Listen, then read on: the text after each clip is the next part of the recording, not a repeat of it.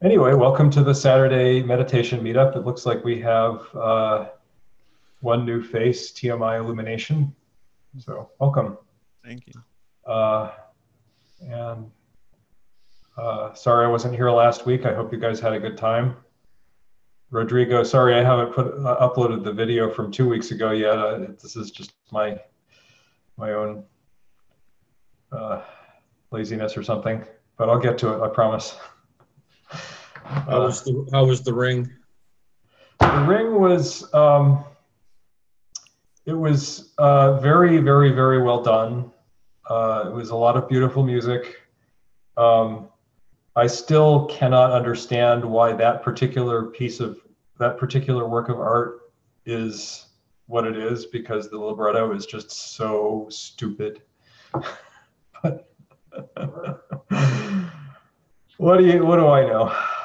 It frustrates me because it's like, basically like one of the great cultural artifacts of the 20th or 19th century, I guess, which is still celebrated now, and it is just repeating all of these incredibly stupid old tropes that like our cultures are still bogged down with. And so it's like I was actually feeling very discouraged at the end of Götterdämmerung, because I was just thinking, if people think that this is worth watching, like, what hope is there for society?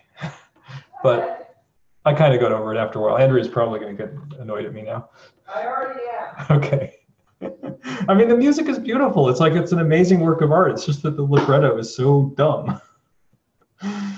But anyway, this is not the topic for today. So does anybody have any meditation questions they'd like to ask, or practice experience they'd like to talk about?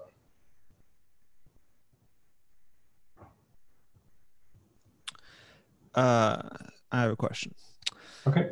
So is it normal to, like, I've been practicing a lot, like in the last week or 2 weeks, and then in the last few days just feeling like all of a sudden the energy is kind of a lot lower, like for mindfulness, like in outside of sits and stuff like that? Depends on what you're doing. So you should probably tell us what you're doing. So I'm doing the like an hour in the morning for breath sensations at the nose, Mm-hmm.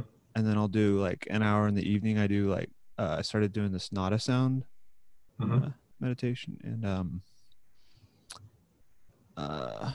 not sure what else, and just reading. So when you do the breath meditation, what are you doing? So usually for about the first 20 or 40 minutes, I try to just, after doing the transition, just try to focus on any sensations and any observations about like the breath, the nose, like length and volume and stuff like that. And it's kind of hard for me, like to get those sensations, which I noticed was a lot of people seem to have trouble with. Like getting sensations, like clear sensations, but so do you have distraction? Yeah. Okay. I posted on the like the weekly update thread about I have like this, it's gotten a lot better, but one of the distractions is just being a teacher, just thinking about like going back to my original monastery and like teaching all my old friends and stuff like that about what I learned and stuff like that. Oh yeah, testify. It sounds so based on what you just said, it sounds like you've been meditating for quite some time and you just discovered TMI fairly recently. Yeah, yeah. So when you do the TMI practice, one of the things as a longtime meditator, obviously you've developed a meditation practice before you did TMI. And so some of the techniques that are in TMI are sort of semi not applicable because you already know how to do that. And that makes it a little bit more challenging to navigate. And it sort of sounds like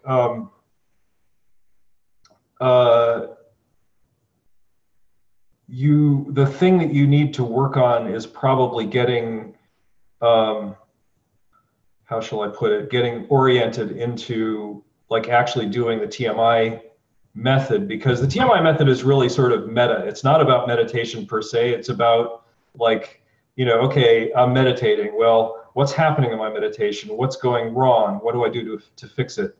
And if you've been meditating for a long time without TMI, there's a tendency to do those things sort of unconsciously, like you're not really tuned into what you're doing, and that can be a bit of an obstacle to actually using the technique.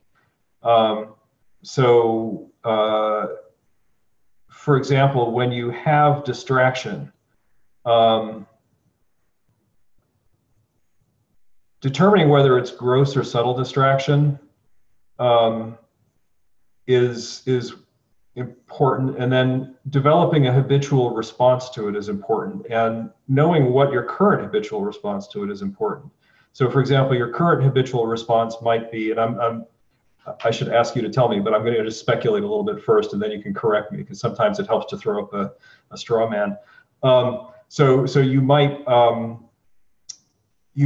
notice that you're distracted and feel disappointed that you've become distracted. You might be looking for a particular thing and not finding it. You might really just sort of be noticing that you're distracted and intend not to be distracted without actually going any further than that. So that's kind of when I ask, what are you doing? What I'm asking is about that. Yeah, and recently in reading the book more, been trying to think about like what are the intentions behind my distractions. So like, because it talks, is that metacognitive introspective awareness, or not quite? Well, so there's this whole practice that you can do. It's actually a Shinzen Young practice called do nothing, which I recommend to a lot of people because it is all about that, what you just said. It's all about just sitting there and watching intentions come up and seeing what happens and letting them go. Like basically, so an intention comes up, maybe you start to act on the intention. As you notice the intentions come up, you just let it go. You just drop the intention. You just keep doing that, and more intentions come up, and you just keep dropping the intention. It's a great practice. But it is an example of metacognitive introspective awareness, right? Because when you're doing this practice, you're aware of what you over time become more and more aware of what intentions are coming up. So you are developing your metacognitive introspective awareness there. But depending on what stage you're meditating in, what you're trying to develop is different. So like, I'm assuming at this point, you're probably not in stage 2 or 3 because you've been meditating for quite a while. And so you're probably not just like forgetting that you're meditating, right? You're not just like sitting on the cushion and thinking about lunch. You might get distracted about lunch, but you know that you're supposed to be on the breath, and you're returning to the breath. So you're probably not doing that. So you might be in stage 4. And if you're in stage 4, then what would be characteristic of that are 2 things, which are actually related to what you brought up at the beginning. So the first thing that happens in stage 4 is gross distraction. But the other thing that happens in stage 4 is dullness. Hi. And so dullness, and there tends to be a ping-ponging back and forth between these as you practice, right? Because as you're working on stage 4, like you get better at dealing with gross distraction, and what tends to happen as you get better at dealing with gross distraction is awareness tends to collapse, and then you get dull, and then so there's that. But actually, the thing that could be happening to you is that you might not really be doing the stage 4 practice. Like you're at stage 4, but you're not doing the stage 4 practice. And if that were the case, then one of the ways that you can do stage 4 is to basically just sit there and try to not be distracted and try to keep your attention on the breath. And if you do that, that tends to be kind of exhausting. And so that could result in some dullness off the cushion afterwards. It can result in the end of the meditation session being a bit more dull than the beginning, things like that. So I don't know if that sounds like it might be what you're doing, but that's one possibility. So you're saying that trying not to be distracting, not to be distracted, it is that the right thing to do or the No. wrong thing to do it for? That's not the right thing. Well, Okay, so yeah. read chapter 4 again and try to like Yeah. get, because I think when I read chapter 4, yeah, I think I listened to the audiobook on that chapter. I think I might have read some stuff on it, but I could definitely go Yeah. back and try to get that better. So Yeah, it's definitely worth rereading, but I'll just point out a couple things to you. For dealing with gross distraction. So if you find yourself like getting into these distraction loops, it sounds sort of like what you were describing, where you're just like imagining like, oh, I'm going to teach this to people. That's what I used to do a lot too. When you get into that, that's a gross distraction. And the reason there's two reasons you got into that. One is because it's sort of topical, and so you sort of feel like it's okay to be distracted in that particular way. You're like, well, this is about meditation and I'm meditating, so it's okay to have this distraction. So there's a little bit of you that's like giving yourself permission to be distracted, and so you're not really resisting that. But the other thing is that distraction started, right? Every distraction starts. There's no distraction that doesn't start, because if it didn't start, you wouldn't have it. So how does it start? It starts with a subtle distraction, which is sufficiently enticing that it turns into a gross distraction. So so two things that I would suggest, I mean, definitely reread the chapter because it's worth doing, but two things that I would suggest that you think about are, one, try to develop an intention and don't push on this. Like, don't be like all like, hyper alert or something like that, but just develop an intention to notice subtle distractions before they turn into gross distractions. And when you find that you're in a gross distraction, realize that what happened was you didn't notice the subtle distraction that started it, or you didn't take the right action when you noticed it. So either of those are things to look out for. And basically it's like this experimental process, right? You're just like trying to figure out like, okay, here I am in gross distraction. How did I get here? And then set an intention to like, if you know that you were aware of the subtle distraction, but you didn't stop it, then that's one thing to do, right? That's one intention that you should hold more strongly, perhaps.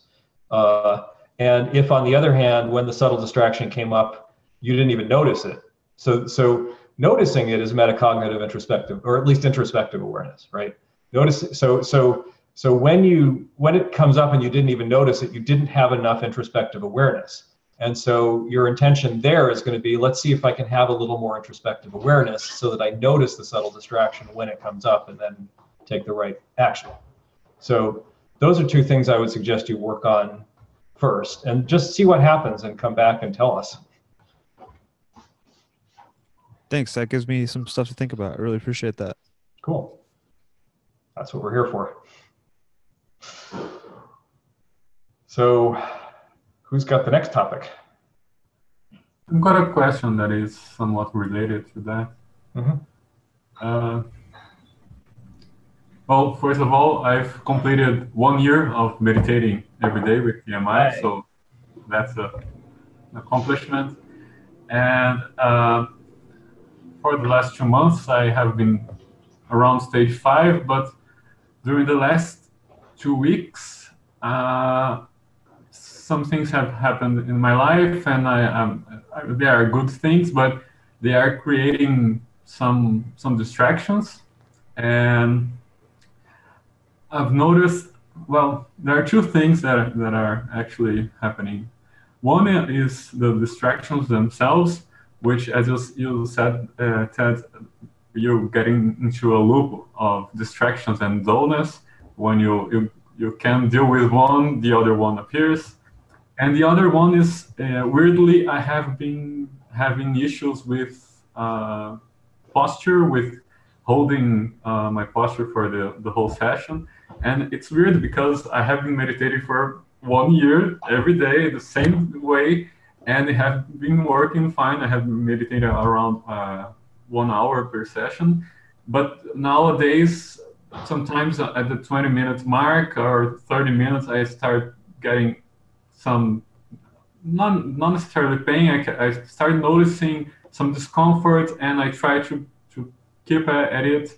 And that, in addition to the distractions, have made my sessions somewhat scattered. And sometimes I can't even get to the end of the session. I stop at, I don't know, even 30 minutes earlier or 15 minutes earlier. And I'm trying to take it on stride and just dealing with it, but I'm not really sure if I should, I don't know, if it's a moment I should try to find a new posture, maybe full lotus or something like that.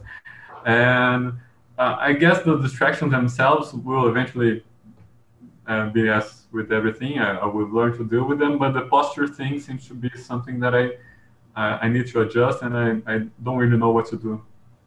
So, first question, has your posture changed? Like when you notice that you're experiencing pain, are you in a different posture than your usual posture? By usual, do you mean by the start of the session or usual? Well, so you used to have this experience that you were getting to stage 5 and you were sitting through your whole hour or whatever, yeah. and presumably your posture, either your posture was changing over the course of the session and it wasn't a problem, or your posture was stable over the course of the session and it wasn't a problem. So yeah, one thing, well, my best guess to this moment is that I have been exercising more for the last couple of months, and I have noticed that my posture during daily life is better. Mm-hmm. And I thought that maybe my better posture in the daily life led to a worse posture on the cushion, because I was actually relying on my bad posture. But I'm not really sure if that's the case, but it's one possibility. Yeah. Yeah. So I think there are two things that I would suggest, and of course I will open the floor to anybody else who has additional suggestions. But two things that I would suggest that you investigate are one, is the posture that you're trying to achieve actually the right posture? So and the way you would investigate that is just by trying different postures that are close to the posture that you're in now, but a little bit different. Like, what happens if I lean back a little bit more? Okay, does my problem with discomfort come sooner or later than it was before? What happens if I lean forward a little bit more? What happens if I raise the cushion a little bit or lower the cushion a little bit? Because all of those tweaks can definitely have an effect on how you hold your posture. And the other thing is that one of the things that can happen, and the fact that you said that you're experiencing more distraction now could be related to this, is when you get into a mode of trying to control something that's happening in meditation, often tension will manifest in the body. And when it does, that turns into sitting pain. And so nothing has changed about your posture. Your posture is just fine, but some muscle in your body is suddenly, like for like 15 minutes during the meditation, just like 100% on.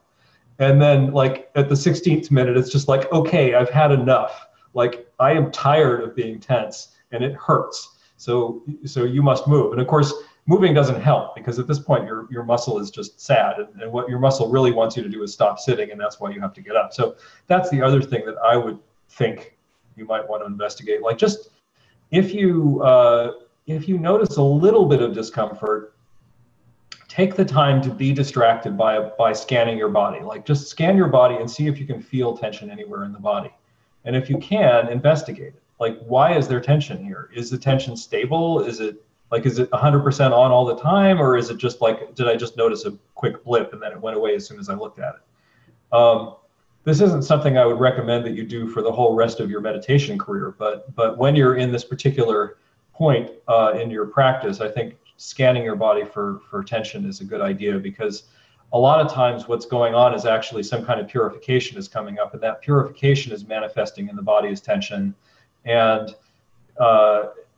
once you get through the purification, then that will stop. Like, tension might come up somewhere else, but it won't come up there. Like, I used to have, like, consistently all the time, every single time I sat, a pain in my inner thigh on the right.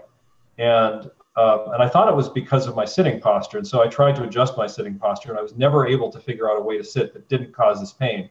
Then I started meditating in Shavasana, and I had the exact same pain in the exact same spot. So it was nothing to do with my sitting posture. It was actually a purification. So, Riff, sorry, go ahead. I think, Riff, are you talking? Riff he raised his hand a minute ago, so maybe he had a suggestion. Because Or not audible or something. Can you hear me now? Is that Yes, better? yeah, you're good. Yeah.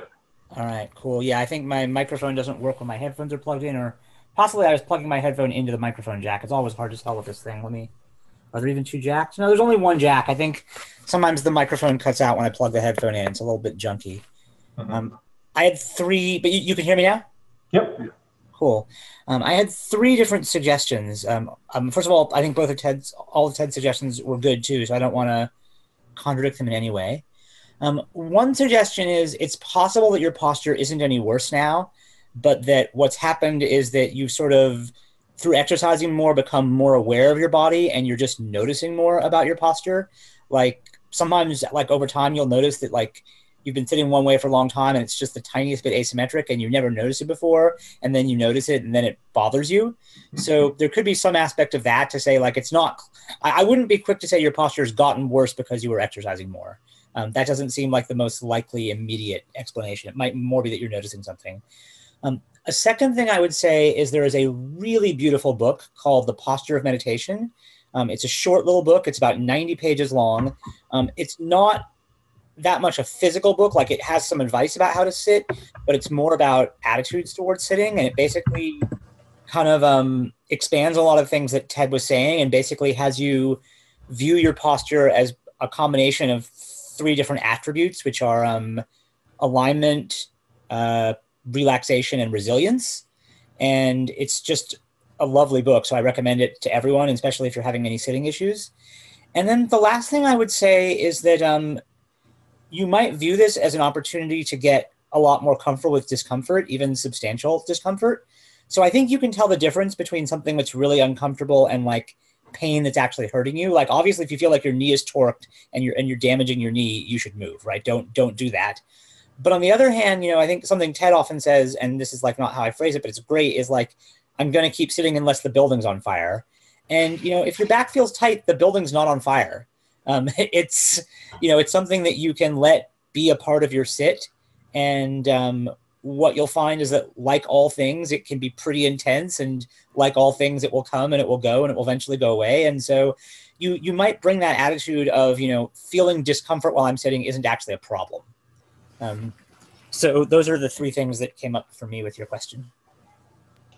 Yeah, thanks. I will try that, especially the discomfort thing. I think after I started getting to stage 5 territory, things started improving. So I got used to much better sessions. And now with the distractions and the dullness and the pain again, and it's kind of frustrating. But yeah, you're right. Maybe I should try to deal with it. Huh? And wonderful. Well, yeah. I mean, deal with it's an interesting phrase. I guess I would say. I mean, you also, for me, there's like what work was almost a sense of like surrendering to it, accepting it. Like dealing with it to me has a little bit of like a fighting back connotation. It's not like you're going to fight back against it. You're not going to willpower through it. You're going to kind of let it come through you. Yeah. And the other thing is that the purification thing, I think it might be something related to that because, as I said, some things have happened in my life right now. So I have been dealing with stuff that I hadn't dealt for a long time. So it might be just some related issue that is coming up as discomfort and pain. So I will try to pay attention to that also. Yeah, thank you. I wanted to interject one thing before we go on to Michael and Carrie, who I think also have suggestions.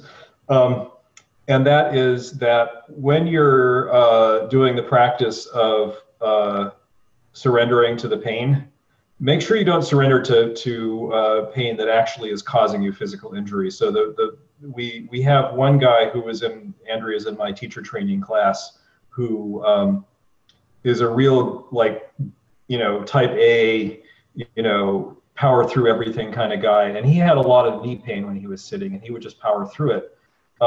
He injured himself to the point where he can't sit in half lotus anymore, and his knees are permanently damaged. So yes, definitely sit through pain that is not causing your body harm, and learn about pain through that. But don't be a complete hard ass. Like, be sensible. Evaluate whether the pain you're experiencing is actual injury occurring, or whether it's just a sore muscle. Because if it's actual injury occurring, then you want to adjust. The point of meditating is not to be like so tough that you can endure anything, even if it kills you. So Right. so with that said, I think Michael had his hand up first, or Hodor. It was a separate topic, so if anybody else has anything to say on related to what Rodrigo was saying, they can go ahead. Carrie, were you going to talk about sitting or something else? It was in response to Rodrigo, because what he described resonated a bit with me. It might not be the same thing, but but if it is, the kind of the distractions along with the pain. I experienced discomfort, I should say, meaning discomfort not from injury related, but just kind of what I'd always heard other people talk about, but almost had never experienced. And I kind of experienced that a couple months ago for the first time, when I was kind of distracted and resistant to sitting. And it also happened when some things in my life were going really, really well. And so it was kind of strange. And I think part of the resistance to sitting was because things were going well in life. But one thing I really noticed is that resistance to one thing kind of tends to trigger resistance in other things. Like, it can transfer, like there's a resistance tendency that starts to pop up in lots of different new ways. And that as I started to explore resistance and aversion and craving, that kind of, that there were some surprises there, and just kind of accepting how things were, as long as, I wasn't accepting how things were, and it just kind of was permeating everything. And it was, when everything was kind of, challenging, I got to accepting it, but when things started getting good again, I started clinging to it, I guess, maybe, or something. That's just some thoughts on that. Yeah, it actually makes a lot of sense to me. I can see how that applies to my situation, how I might be transferring resistance in some area to resistance to during the session. And I will think about it. Thank you. It is funny how aversion is so much easier to detect and do something about than clinging, than desire, essentially. Because it's like, well, this is pleasant. I like this. Why is this bad? But then you get the knee pain, and you're like, oh, okay, well, maybe it is bad. Anyway, so Michael. Hey, something kind of weird I wanted to talk about, and I'm not sure if anybody has experience with this or heard of this before related to my meditation practice, actually on and off the cushion. I'm having odd kind of visual things going on. And I'm not sure if I should go to the eye doctor yet, or if this is something that maybe can be somewhat common. I've kind of been getting this in dark and low light situations, I've kind of like have what I feel like more like a enhanced visual acuity to the point where I can really see a lot of like after image, I guess you would call it. And it's much more noticeable in lower light and dark situations than it is, but I can notice it during, like right now, in a somewhat sunlit room if I pay attention.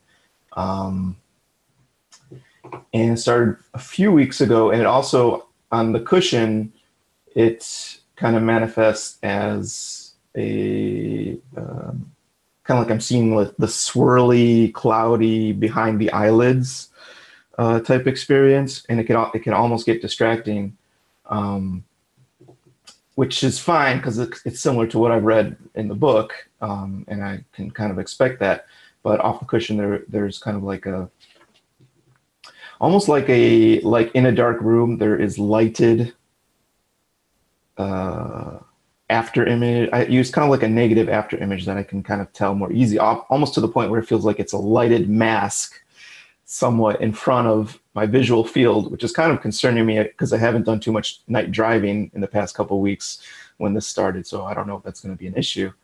And the other thing is I noticed kind of like a little similar to an after image type color of something can kind of creep into my visual field from my right eye, from the bottom left corner into the middle a little bit, and then disappears for a second. And it might happen, it's easier to notice in the dark as well, so it might happen every minute or something like that, and I'll just notice it kind of like sneak in and then disappear. And I'm not sure if I'm noticing things that like people have been used to, that they get habituated to in their eyes, that they don't really notice too much. And then because of the enhanced sensitivity I've developed in meditation, I'm starting to notice now as well. And I did have I remember last year we talked about this briefly, but I had an audio nimitta I noticed at some point where it was kind of, to some people they would say, oh, it's tinnitus, and maybe it is, maybe it's not, but I started to notice it more almost in any situation except very loud ones. So I'm wondering if it's something like that, or should I be more concerned? If you've heard anything like that. I spent a few hours yesterday Google researching on Reddit, on Wikipedia. The closest thing that I kind of noticed was similar was a meditation practice called the Fire Kasana, I think that's what it is. Fire Casino, yeah. Fire Kasina. And if you know anything about that, I might have been accidentally doing that when I was reading in bed for a few weeks ago, because I turned my phone down very, very low, to the point where it's very, it was so low, barely got off any brightness. So I said, so I can go to sleep better, so I can read without getting too much light into my eyes. So I might have been doing accidental Fire Kasina practice for a few hours. So yeah, I'm just kind of trying to grasp what's going on, and I can explain it a bit more if anybody has anything. So it wouldn't surprise me if other people have things to say about this. I can tell you some things that I know about it. First of all, it's never a bad idea to get an eye exam if you haven't had one recently, right? So if I you did have one actually about 45 days ago. So it was an ophthalmologist, and so everything looked good. But this was before. This maybe started 3 weeks ago. So yeah, I mean, I could go back if it's concerning. Yeah, I mean, I think it's always good to rule out like real problems, because that what you're describing could actually be a serious condition. Probably isn't. I wouldn't freak out about it, but if it is that condition, then getting it detected faster rather than slower is quite important. So I would actually suggest you go and get an eye exam just to be sure. Assuming money is not going to be a problem or something like that. So that said, there are definitely visual artifacts that people can experience. One of the things you can experience is if you start to, this usually doesn't happen until well after stream entry, but it can happen in principle at any time. If you start to deconstruct the process, so your mind, everything that you see is a construct, right? You never actually see a physical thing. All you see is what your mind constructs out of the information that it has available to it. And one of the things that can happen as your meditation practice gets more subtle is that you can start to see the raw data more. When I say raw data, sense percepts are actually still mental constructs, but they're more raw than what you normally see.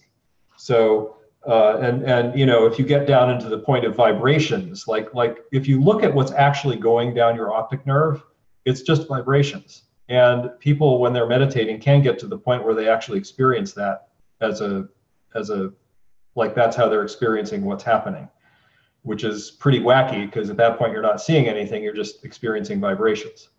So, so one of the things that can happen when you're when this process is occurring is that the deconstruction of the formation of mental constructs can be such that you start to notice, like when you're looking at someone's face, you'll stop seeing it as just a face, and you'll start to notice like visual artifacts, like your experience of someone's face. It seems like you're seeing this whole big thing, this whole big visual field, but actually what's going on is that you're painting it. And the process of painting it produces a stable mental image, but the input is not at all stable. And so you can see it then as kind of this wavery, it can start to become very wavery and pulsy, and like parts of it will be in focus and other parts won't, and stuff like that. And that actually is a thing that can happen as a result of meditation practice, which can be quite interesting. You can actually use that as a practice. There's a practice called pure consciousness experience or unprovoked happiness that basically just goes deeply into that part of the process. And you can also think of it as like the Tibetan, the Gelugpas describe that as Trichuk, which is where you're actually seeing dependent arising. You're seeing things, you're seeing how things actually are appearing to you, which is, it's kind of cool, but it can be kind of distracting too. So definitely I would encourage you to get your eyes checked, just because it's like, you know, if the thing that it, very unlikely for someone your age, but it's possible that it could be a retina detachment in progress. And I say that specifically because there's a spot in your eye that you know is where the thing always starts. So it's worth just saying, I am having these symptoms. Can you please look and see that these symptoms are not being caused by that? It's unlikely for someone your age that would be the case. But you know, the one person that I know that this happened to is in his 70s. So very unusual that it would happen to someone your age, and I wouldn't be at all concerned about it. But it's better to check and know that it's not what's happening than not check.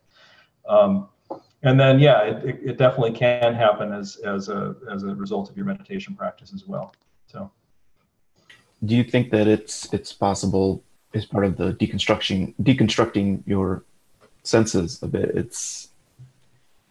You're kind of noticing the, I guess you would say, like errors or damage in your body that you sense the world with.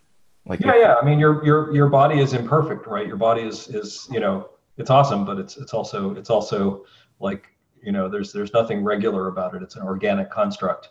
And so, yeah, you know, you for example, I'm sure you're aware, I don't know if you've ever done the experiment where you find your blind spot, but you can't see your blind spot. And the reason you can't see your blind spot is not because it's not there in your visual field. It's totally there in your visual field. It's right there all the time. You just don't see it because it's being edited out by the dependent arising, you know, forming of mental constructs process. And so, yeah, you can definitely have an experience where that stops and you actually just see your blind spot. And that can also be true of other imperfections in your retina. Or if you might have, like, again, at your age, I wouldn't expect this to happen, but like I have some floaters and sometimes I see them and sometimes I don't. So No, I have floaters. I can see them if I notice them enough. Hmm. But my eyes aren't so great anyways. I have a pretty high prescription, Yeah. so it could be an issue or something like that. So that's probably the smart thing to do, is go to the doctor first. Yep. Always better to eliminate high risk factors before, because there's a tendency to be like, well, it's probably nothing, and it probably is nothing, and so going on that is usually going to work out just fine. But it's the one time in a million that you'd really wish that you'd gone, because like there's surgery to correct the retina thing, and if you have it, you might as well get it corrected. So okay. Thank you. Mm-hmm. John, did I get the sense that you wanted to say something? No, not necessarily, but maybe it's like a bit similar to what I had in my heart, which is still sometimes a bit there. Like sometimes you just notice, you just get aware of more subtle things, and that can freak you out, but often it's nothing. And it's fine. Ben? Yeah, I actually have a question about that too. I mean, it seems like, assuming that it's not sort of a medical problem, when you see weird things happening off the cushion that sort of maybe map on to that kind of more raw experience of, unfiltered, unprocessed experience. Like, Choladasa talks about, he always just talks about that Leonard Cohen quote about, there's a crack in everything, and that kind of, those are sort of the little mini kind of incomplete insights that maybe mature. And I guess what I'm wondering are those sort of things to be paid attention to and cultivated? Are they things to just sort of not worry too much about and just sort of keep plugging away until there's sort of more mature insights? I mean, you were saying there's sort of there are practices that can kind of maybe pay attention to that more? Yeah, it's not a practice. Well, so you've been meditating for a long time, so you could certainly do that practice. If you go and Google pure consciousness experience or unprovoked happiness, there are some practices you can do around that. They're basically, it's all about just looking at how you see things, how you're experiencing things. And you can actually do it with anything, not just visual. You can do it with with the sense of smell, a sense of taste. You can even do it with mental constructs themselves. So like, if you're sitting in meditation, you can do it on whatever is coming up in meditation. So yeah, it is a practice you can do. It's a Vipassana practice. It's not really a Buddhist Vipassana practice. I'm not sure actually where it comes from, but it is. I find it to be a really neat practice to do. I sometimes do it when I'm going on a walk or when I'm driving. There is, of course, the risk that you will suddenly pop into this, like I actually had this happen once when I was skiing. I wasn't even doing the practice, it just happened spontaneously. I was skiing down a slope and suddenly I was seeing two visual images at once. And that persisted for about 45 minutes. And it was shortly after I'd finished the finder's course. And so I was in kind of a fun place. And I just assumed that it was related to that, and I haven't seen it happen again. So I still assume it's related to that, and it's not a brain tumor or something. but yeah, so the one thing that was interesting about that was that even though I was seeing two images, even though I was perceiving two images, I was still able to ski just fine. Was the image two images in your visual field at the same time, or one type of constructed or imagined image overlaid on top of your current visual field? It seemed like I was seeing the image from the left eye and the right eye as two individual images rather than having them be superimposed by the, by the mental construct process. It was kind of cool. It was also kind of weird. Riff, you have your hand up? Yeah, I mean, I have a question. It's not a response to this, so it's a new topic. So if we were Sure. finished with So if other people want to talk about this topic, we should do that first. I think we're done. Okay, cool. Well, I'll change topics, I guess. I'm not totally sure how to talk about this, so it's maybe a vague but big issue, and it's more an off the cushion issue than on the cushion. I feel like on the cushion, my practice has been very, maybe solid isn't the right word, but like it's really been, I've been taking the advice to kind of just, watch more closely for distractions as they arise, and that's really been successful, I would say. I think the quality of attention has just been going up. It often feels like kind of a somewhere between stage 5 and maybe early stage 7 kind of experience. I'll sometimes body scan. I won't feel a lot there, but that's okay. It's no trouble getting through the sit. I guess I'm finding that off the cushion, things are getting pretty weird.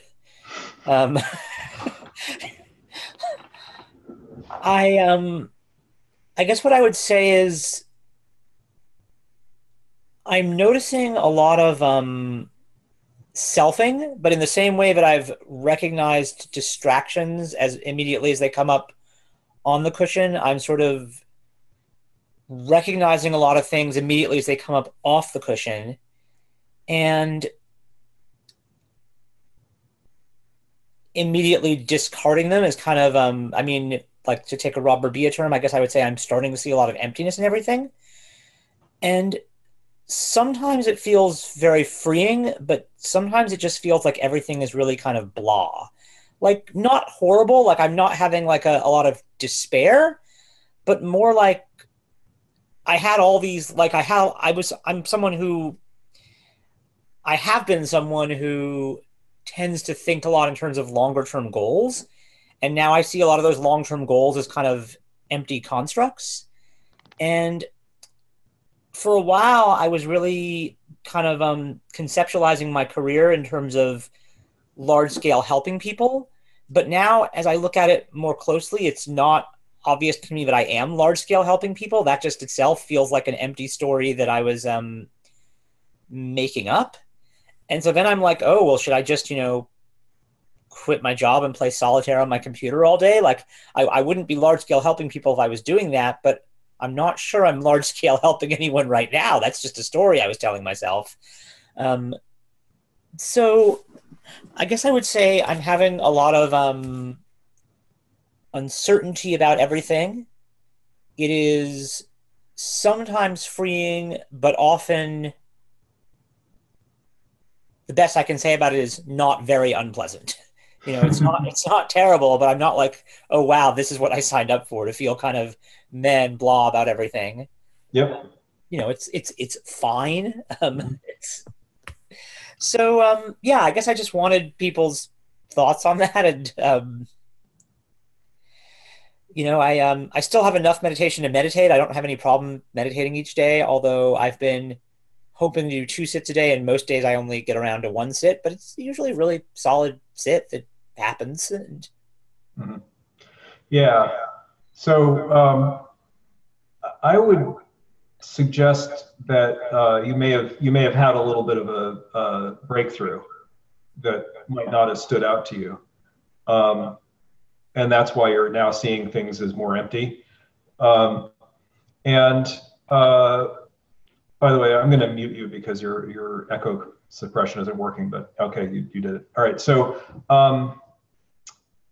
so a couple things about that. One is, as you've just very beautifully described, a lot of the motivations that used to work don't work anymore, right? Like motivations that were not really based on like actually seeing the need, but were more theoretical and more sort of like, I should do this. You can see through the should now, and the should just isn't going to work very well. Doesn't mean that what you were doing was the wrong thing to be doing, but you need to get more clarity about it. You need to really think about why you're doing it now, whereas before you could get away with not doing that thinking. So, you say that you were doing this thing that you felt was large scale helping people, and now it seems like sort of empty. And there's two reasons why you might think that. One of them is I don't know if you've heard the teaching on the middle path and the two extremes. So I'll just go over that because I think it's actually kind of interesting and highly applicable in a variety of ways. Which is when you're not a Dharma practitioner or an awakening practitioner or a meditation practitioner, whatever you want to call yourself, when you're just like an ordinary person going through the world, you basically see the world as just existing, right? It's just there and it's real and everything about it is real. And all of the things that I think about it have a feeling of realness to them. And then when you have some really clear insight into emptiness, there's a tendency to say, oh, I've seen that wasn't real in the way I thought it was. And so it's not real at all.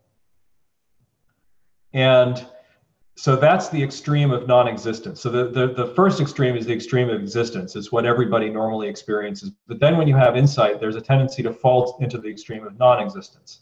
And the extreme of non-existence is saying that because things don't exist in the way I thought they did, they don't exist at all.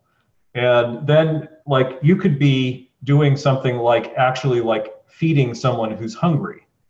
You know, to use a very like clear example, like you're clearly you would describe that ordinarily as helping someone. But if you're in the extreme of non-existence, then it might seem like you're really not, because it just doesn't matter. Yeah, and it's really easy to see that. I mean, like even the example of helping someone, I mean, then you can zoom out and you can like think about animals and, you know, animals getting eaten by other animals. And if you help the first animal not get eaten by a second animal, you've helped the first animal but hurt the second animal. And why did you bother with that? And yeah. So the thing is, so that zoomed out state, it's interesting you use that term. It's a very popular term in certain circles. That zoomed out state is it's a kind of perspective, and it can be helpful. But if you think about like what your life is like when you're not in that zoomed out state, and what everybody's life is like who doesn't have access to that zoomed out state, because most people don't, right? They're experiencing suffering, right? They're really experiencing it. I mean, it's not, for them, it's not an illusion. Like they're really experiencing pain and it really hurts and it is really unpleasant and it is real for them. And yes, you can zoom out, and from that perspective, it's sort of, that pain is empty. You can see that it's a construct. You can see that it's not a real thing, but it doesn't make it any less real for them. And so, so one of the things when you get into this sort of extreme of non-existence is to just like touch base with sort of, you know, where everybody else is. And, you know, of course you can see that they're also a construct, and that your experience of them is a construct, and that your experience of their suffering is a construct. But you can also see their suffering. And so this is what, you know, in Buddhism they call the two truths. There's the ultimate truth and the dependent truth, the deceptive truth. The deceptive truth is deceptive because for most of us it deceives us completely. And the ultimate truth is when we see through it and we can see where it's coming from. But nevertheless, when somebody is experiencing suffering, they're suffering. And you know, if you look back on your own life, I'm sure you can find plenty of instances of suffering, right? Like, and they really felt like suffering to you. They weren't not suffering somehow. And it wasn't okay because they're empty or something like that, right? That's not what emptiness is. So emptiness is just the reason that they are the way they are is because of my relationship to them, and not because they're that way from their own side. And so the reason that someone is suffering is because of their relationship to the suffering, not because suffering is inherently suffering, but it's still suffering for them. And I don't know if, like, I'm actually, as I say this, I'm not sure that it's actually helping. To some extent, you need to get in touch with it experientially. But yeah, I mean, it's not helping. I can ask a different question, which is, or a related question that, you know, I might have an answer to, but just thinking through it, that seems highly related, is just like, why should I care if someone else is suffering? Like, yes, they're experiencing suffering, and now I would ask, well, why does that matter if they're experiencing suffering? Why is it worth helping with their suffering at all? And I think, you know, one answer I might have is because, you know, that's a way to make myself feel good, like I'm doing the right thing. But then if you start to perceive that itself as being empty, then you're a little circular on it. So right. Yeah. If you ask Chuladasa about this, he'll probably explain it in terms of the difference between third path and fourth path. Which doesn't help me at zeroth path. So. Well, actually, I would suggest that you're probably not at zeroth path anymore, based on what you're describing. But we can set that aside, and we can talk about it again in 6 months and see how you feel about it. But with that said, essentially, the reason that you're able to see someone else's suffering and see it as not me is because there's still a subtle attachment to self. So you're still seeing yourself as a self. And because you're seeing yourself as a self, separate from them, their suffering is okay because it's not your suffering. And that's actually, there's a further insight that you would have to release that. And once you've released that, so there are a whole bunch of things going on here. One is that there's a reason why you're doing that, right? It's not because you're an asshole or something. You're a great guy. Like, there's nothing wrong with you. The reason you're doing that is because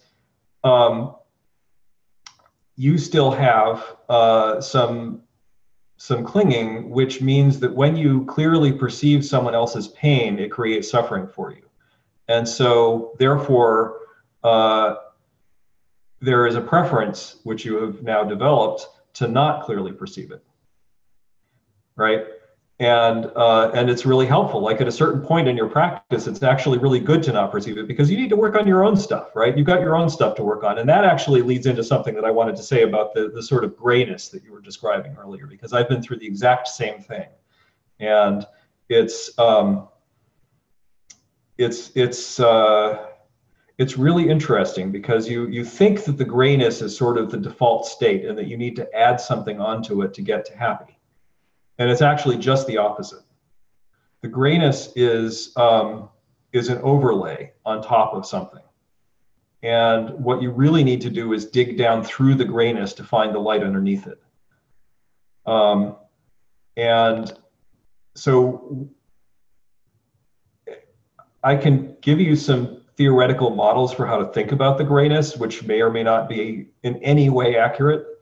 For me, the way it seems to be is that I have, so when you were in that, like, pre-whatever mode of, experiencing things as having, like, some kind of ultimate reality, experiencing, like, your job as having some kind of ultimate reality, experiencing food as having some kind of ultimate reality, you had a couple things that were working to keep your body fed and alive and breathing. And so desire and aversion are both things that keep your body fed and alive and breathing, right? They're functional. They work. They keep you alive. They keep the organism going. They allow the organism to reproduce. And when those drop, then a lot of stuff just starts to seem pointless, because you still have all the conditioning that you had before they dropped, right? You still have all of the ideas that you had before they dropped. And some of the ideas that you had before they dropped were actually countervailing ideas that were doing things like, for example, you know the concept of a workaholic, right? I mean, I don't know if you have ever been a workaholic or not, but if you have, then you probably know the experience of, like, recognizing that you're working too hard and that you need to stop. And so now what will happen over time is one of two things. Either you won't do that because you're too guilty and you hate yourself and whatever, or you'll recognize that it's something you need to do. And so you'll start to develop an additional set of conditioning that allows you to back off from the workaholic state and rest. And so now imagine what happens when all of the stuff that was making you so driven drops. All of that conditioning is still there. All of that conditioning that's saying, back off, don't work so hard. And now it's in charge because it's still strong, because you're not seeing it, because it's sort of invisible. So part of what you need to do is actually start seeing it and noticing it. And so one of the things that I did when I was going through this is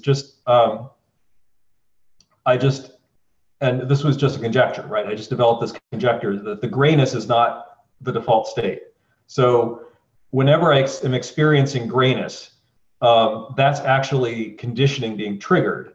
And so I'm going to start to notice the grayness.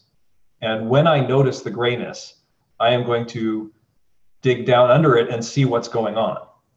Like I'm going to see if I can understand what's, and of course the reality is you don't, right? You're never really going to actually know what the grayness is, but the intention to dig into it tends to create a process in the unconscious mind, which at least temporarily pushes it away or clears it away. And then of course it comes back again. And then, so it's important that you learn how to notice it, because then you do this, this process. And so you're developing a metacognitive introspective awareness about grayness. And then when that becomes a habit, then the grayness tends to get pushed away automatically. So in other words, and when I say it gets pushed away, what I mean is that the grayness is actually conditioning happening. It's triggers going off, producing a conditioned response. And so if you can notice the trigger before it produces the conditioned response, then you don't get the grayness. And that's the thing that I found that practice to be helpful in just reassuring myself that the grayness is not the default state, because it does seem to be that if you dig under it, there is like happy under it, and it's not really the same kind. It's not like a clingy happy. It's a different kind of happy, but there is a happy under it. All right. So one suggestion is to investigate the grayness. That sounds like something I can work with. Mm-hmm. In terms of my meditation practice, do you think this is a time to kind of increase the amount of sitting time, or just not worry about it very much, or?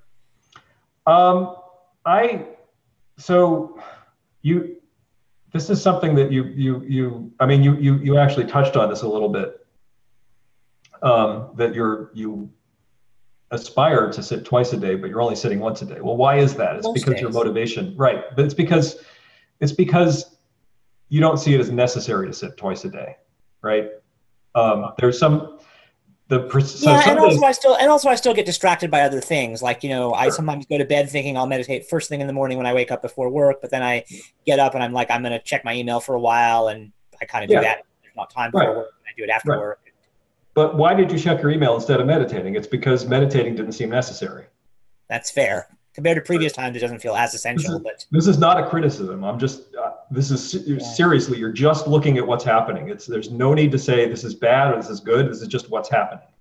And so what's happening is that for whatever reason, and it might literally just be conditioning being triggered, right? You have conditioning to check your email in the morning that currently is more powerful than the conditioning to sit and meditate. And so you sit, and I know this because I've had this exact same experience. This is nothing you're saying is in any way unfamiliar to me. The experience of getting up in the morning and doing something other than what I sort of have on my agenda is the right thing to do. And the reason you do it is because whatever it is, like, checking Reddit to see if somebody needs meditation advice. Well, that's like incredibly rewarding for me. I love giving meditation advice. I don't know, that's probably a total mystery that you would never guess that, but so, whatever the reason is, there's some reason why that seems more necessary than meditating. And it's not necessarily wrong, but the thing to do is just ask the question, is it correct? Should I be meditating more? And then see what happens. Just have that question as an ongoing thing. Like what would happen if I meditated more? There are some days when you do meditate more. What happens when you meditate more? Is it better, or is it worse, or is it the same? Just the thing is, when you're being motivated now, it's going to have to be motivated on that kind of stuff. Yeah, it's usually better when I meditate more. But, right. So then if it's usually better when you meditate more, then now probably what you need to be doing is just whenever you notice that you noticed it and reinforce it. Yeah. And allow that knowledge to precipitate down through your whole mental system. And at some point, what you will likely experience is it precipitating back up in the form of you meditating twice a day more often. All right. But you're not going to be able to just, I should meditate twice a day and have that happen. It's just not going to. Okay. Thank you. I'll work with those ideas and see what I get. Thank you. Cool. Yep.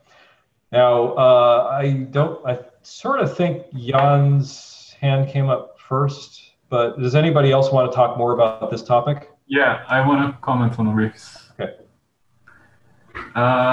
Two things. One is related to what Ed was talking about, the absolute and the relative. I don't remember the word he used, but I think that when you see the emptiness of some motivations, we actually have two premises, two suppositions. One is that those things are real, and the second one is that we need to have real motivations to do things. And when all of a sudden those things stop being real, we still are attached to the idea that we need real things to do things, real motivation to do things. So we start looking for them. Okay, so where are the real motivations? Where can I find them? Because the old ones doesn't serve me anymore. So I think that might be a point, I don't know, maybe fourth path, when the snake bites its own tail, that image, and when emptiness applies to itself, okay, but I don't need real motivation to do things, at least not real in the old sense. They are real in some sense, but I don't need the old motivations. I can do things even if they seem pointless. The point of things are not the same as before, but for some time we keep looking for them as if they were. And the second thing I wanted to comment is Rob Burbia. I don't know how to pronounce his name. Burbia. He actually has. I don't know when he started doing this, but he started discussing soul making. I don't know if you have seen that. And he is very well known for the emptiness teaching, but now he is exploring something related to what he calls imaginal work, and that is very much related to the idea that, okay, we can take these things that are imaginary in a sense, but we can work with them as if they were real. So it's kind of that idea of you see that the world is an illusion, but at the same time there isn't another world that is real. This world, as an illusion, is all that is real. There is not something somewhere else that you go. So you can come back, the idea of coming back to the market, and you can deal with the illusions. You know they are illusions, and you know people suffering is an illusion, but it doesn't matter. You do it anyway because, I don't know, because you can. So just a comment.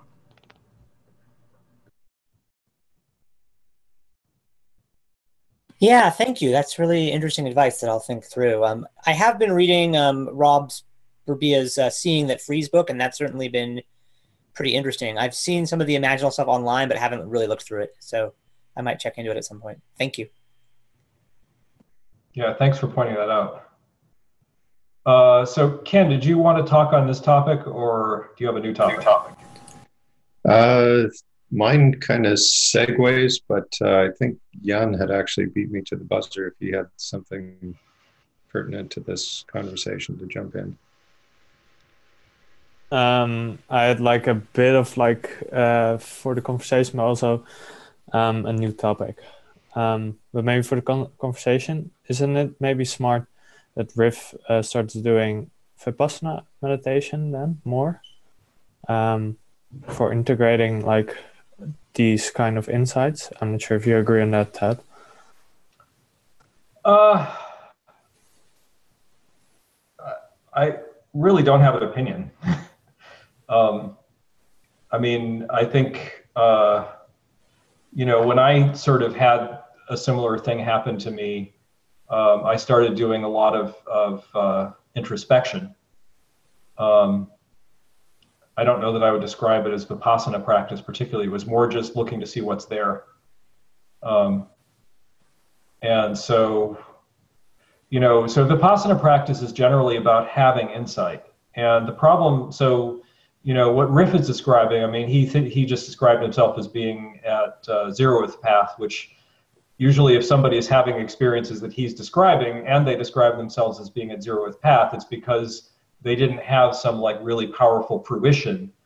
And so there isn't like a thing to repeat, because normally what you want to do is repeat the fruition, right? That's what Culadasa would probably say about this.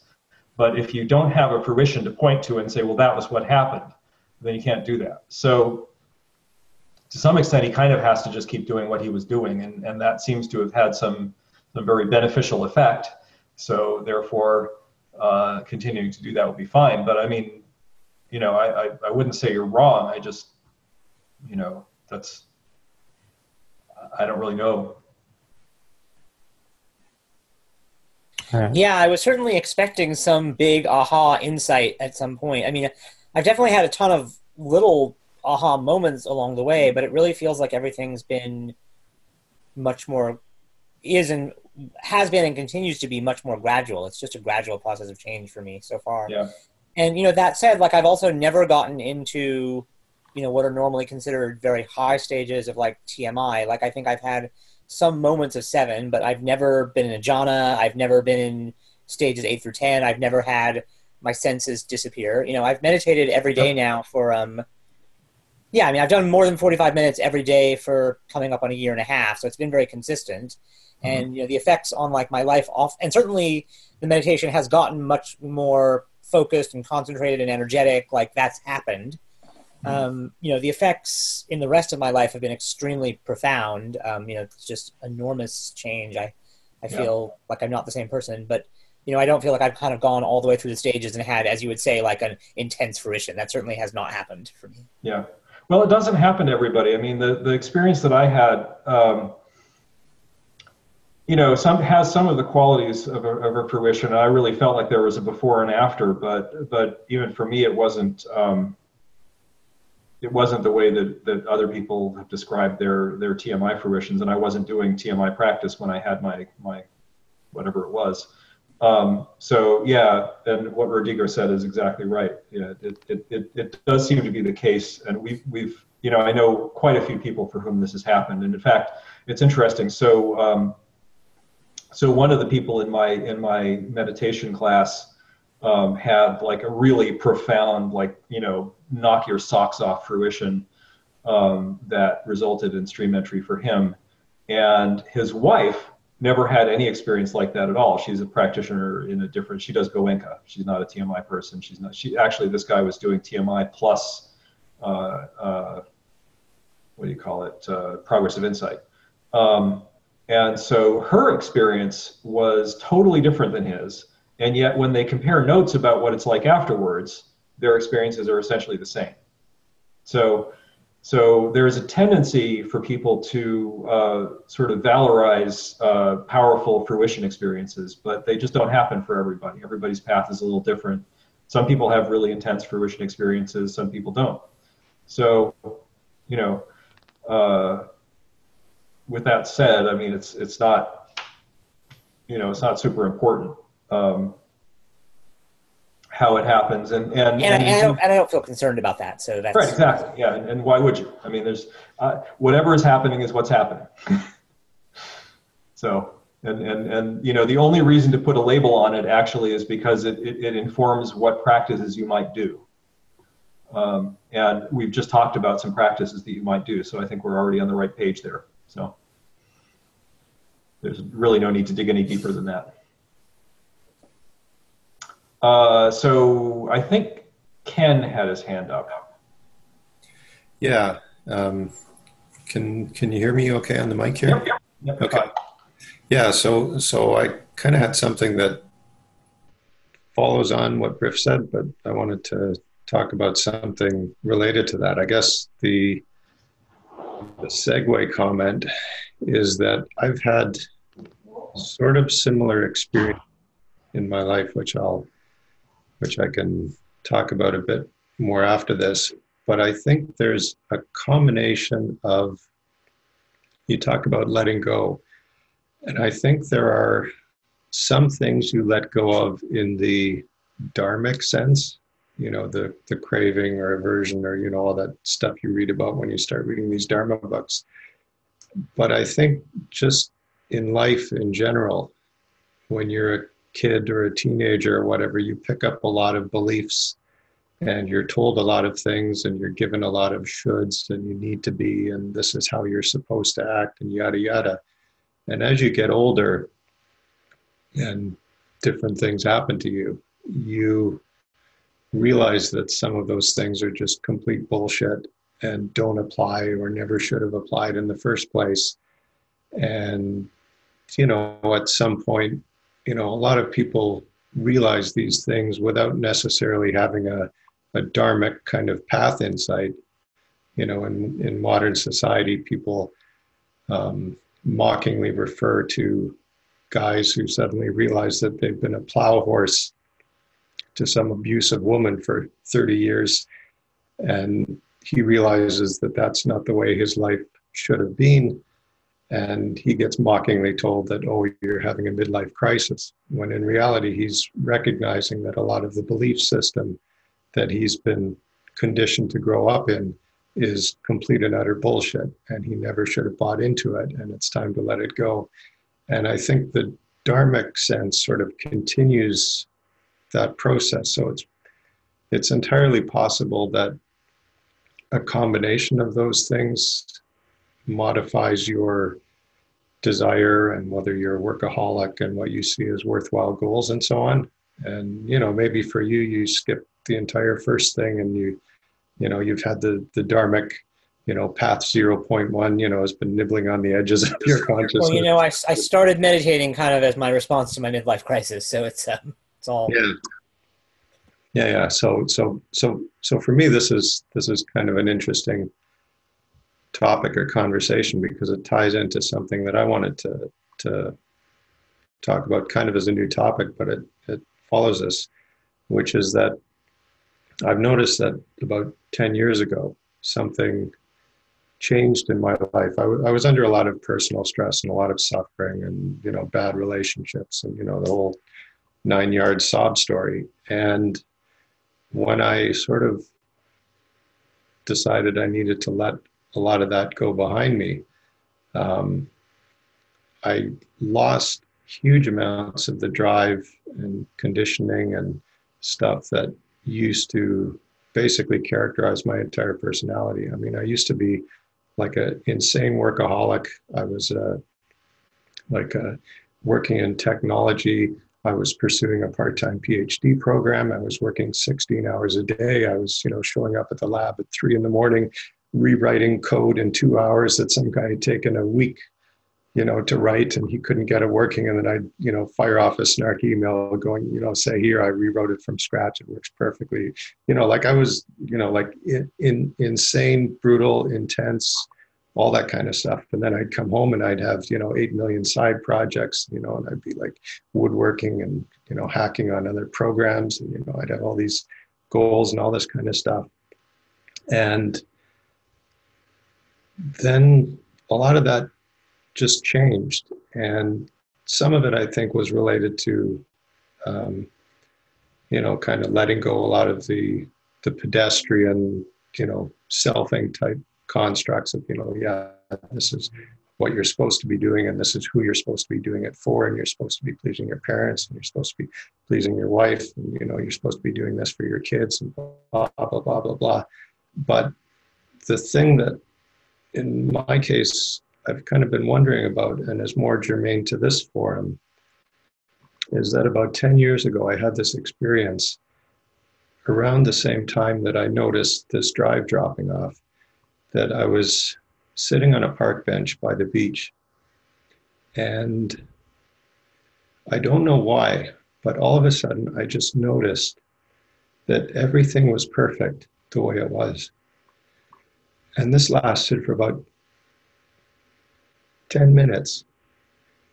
And I have a very strong recollection of sitting there on that bench making eye contact with strangers walking past me, and they were scowling at me, right? Because you don't make eye contact with strangers walking past, sitting on a park bench.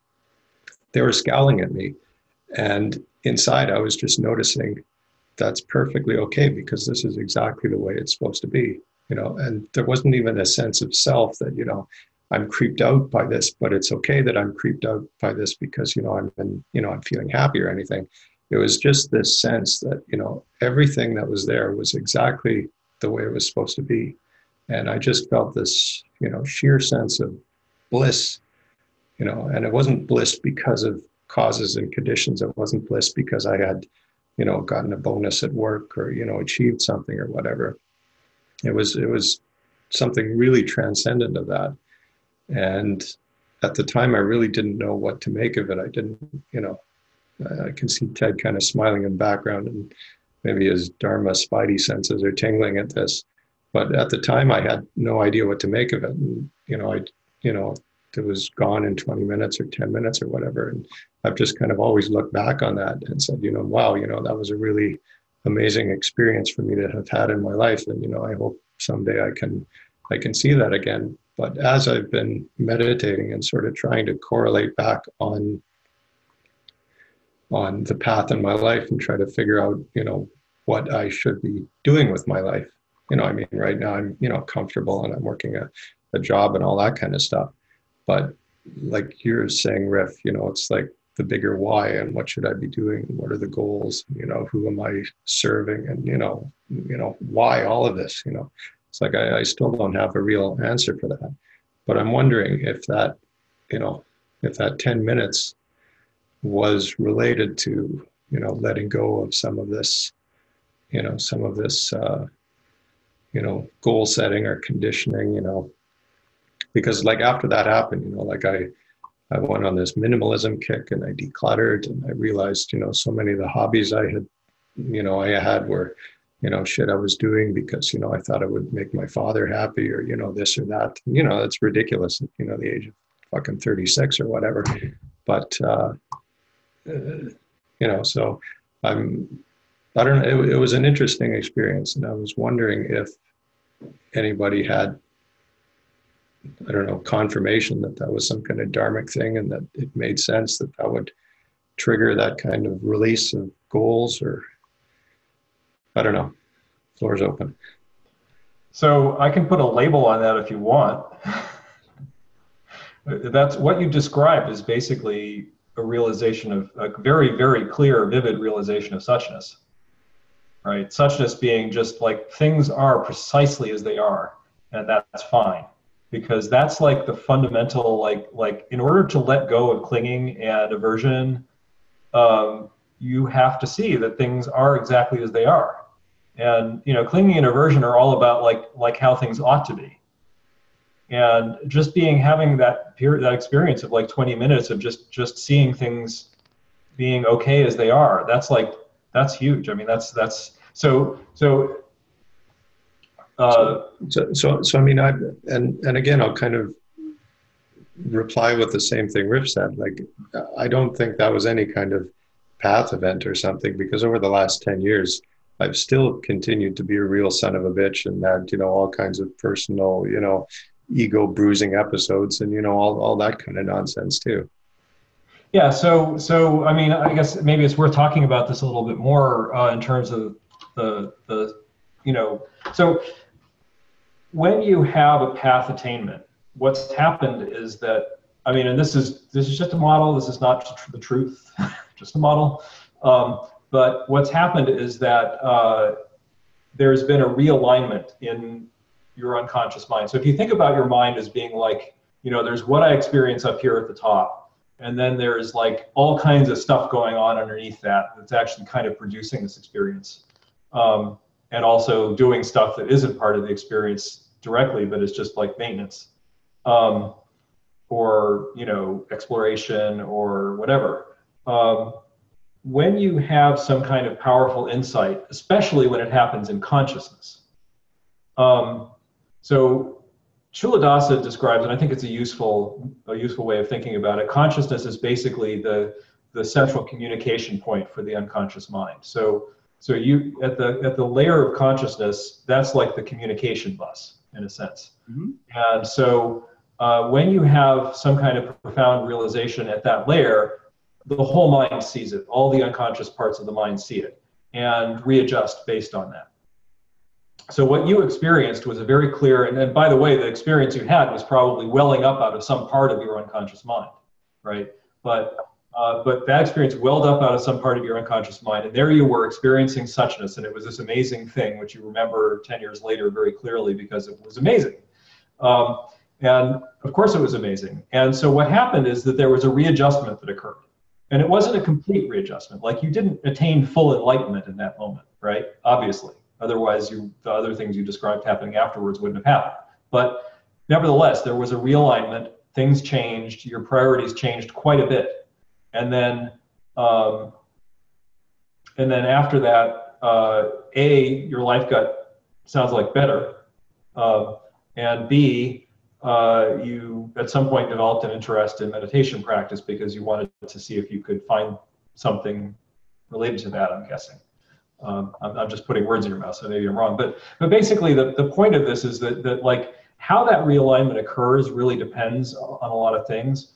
One way that it can occur is very gradually. You have like these sort of these little realizations, and over time they build up and transform, and the realignment occurs in the unconscious mind because of relatively small things that appeared in consciousness. Another way it can happen is something really big appears in consciousness, like what you just described, and that causes a realignment down below.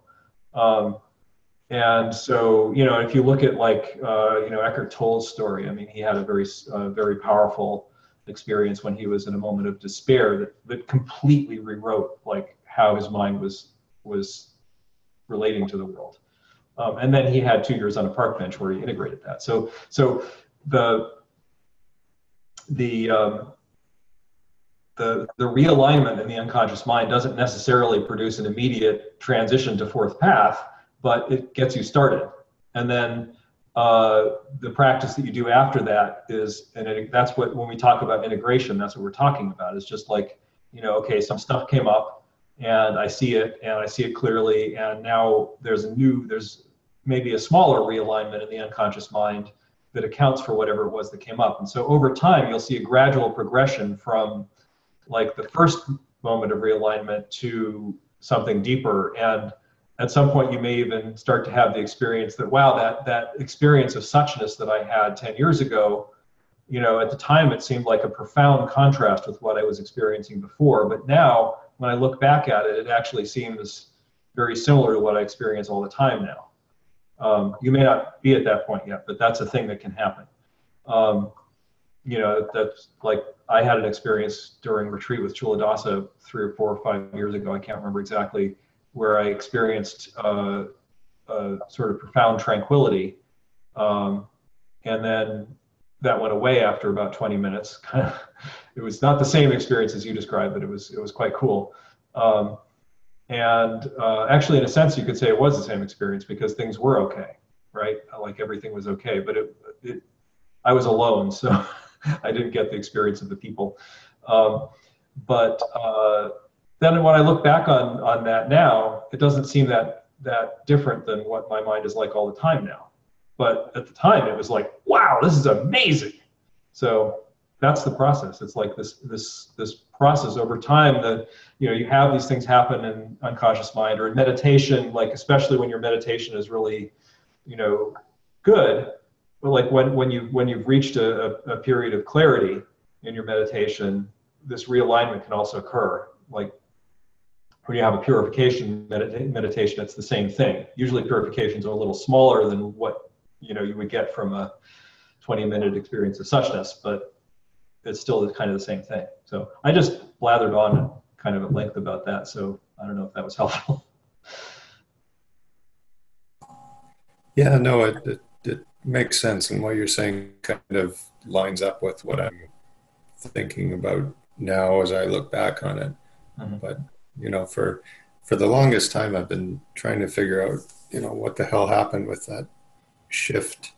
I used to be like a complete type A now, it's the weekend goes by, and, if I can get out to a patio and have a couple of pints in the sunshine, yeah, that's been all I need for the weekend, right? Getting a couple of sits. And, Yeah. So, yeah, well, thanks. Yeah. Carrie, you had your hand up. We're actually over the hour and a half, but that's okay if you want to. No? Okay. Does anybody want to have the last word?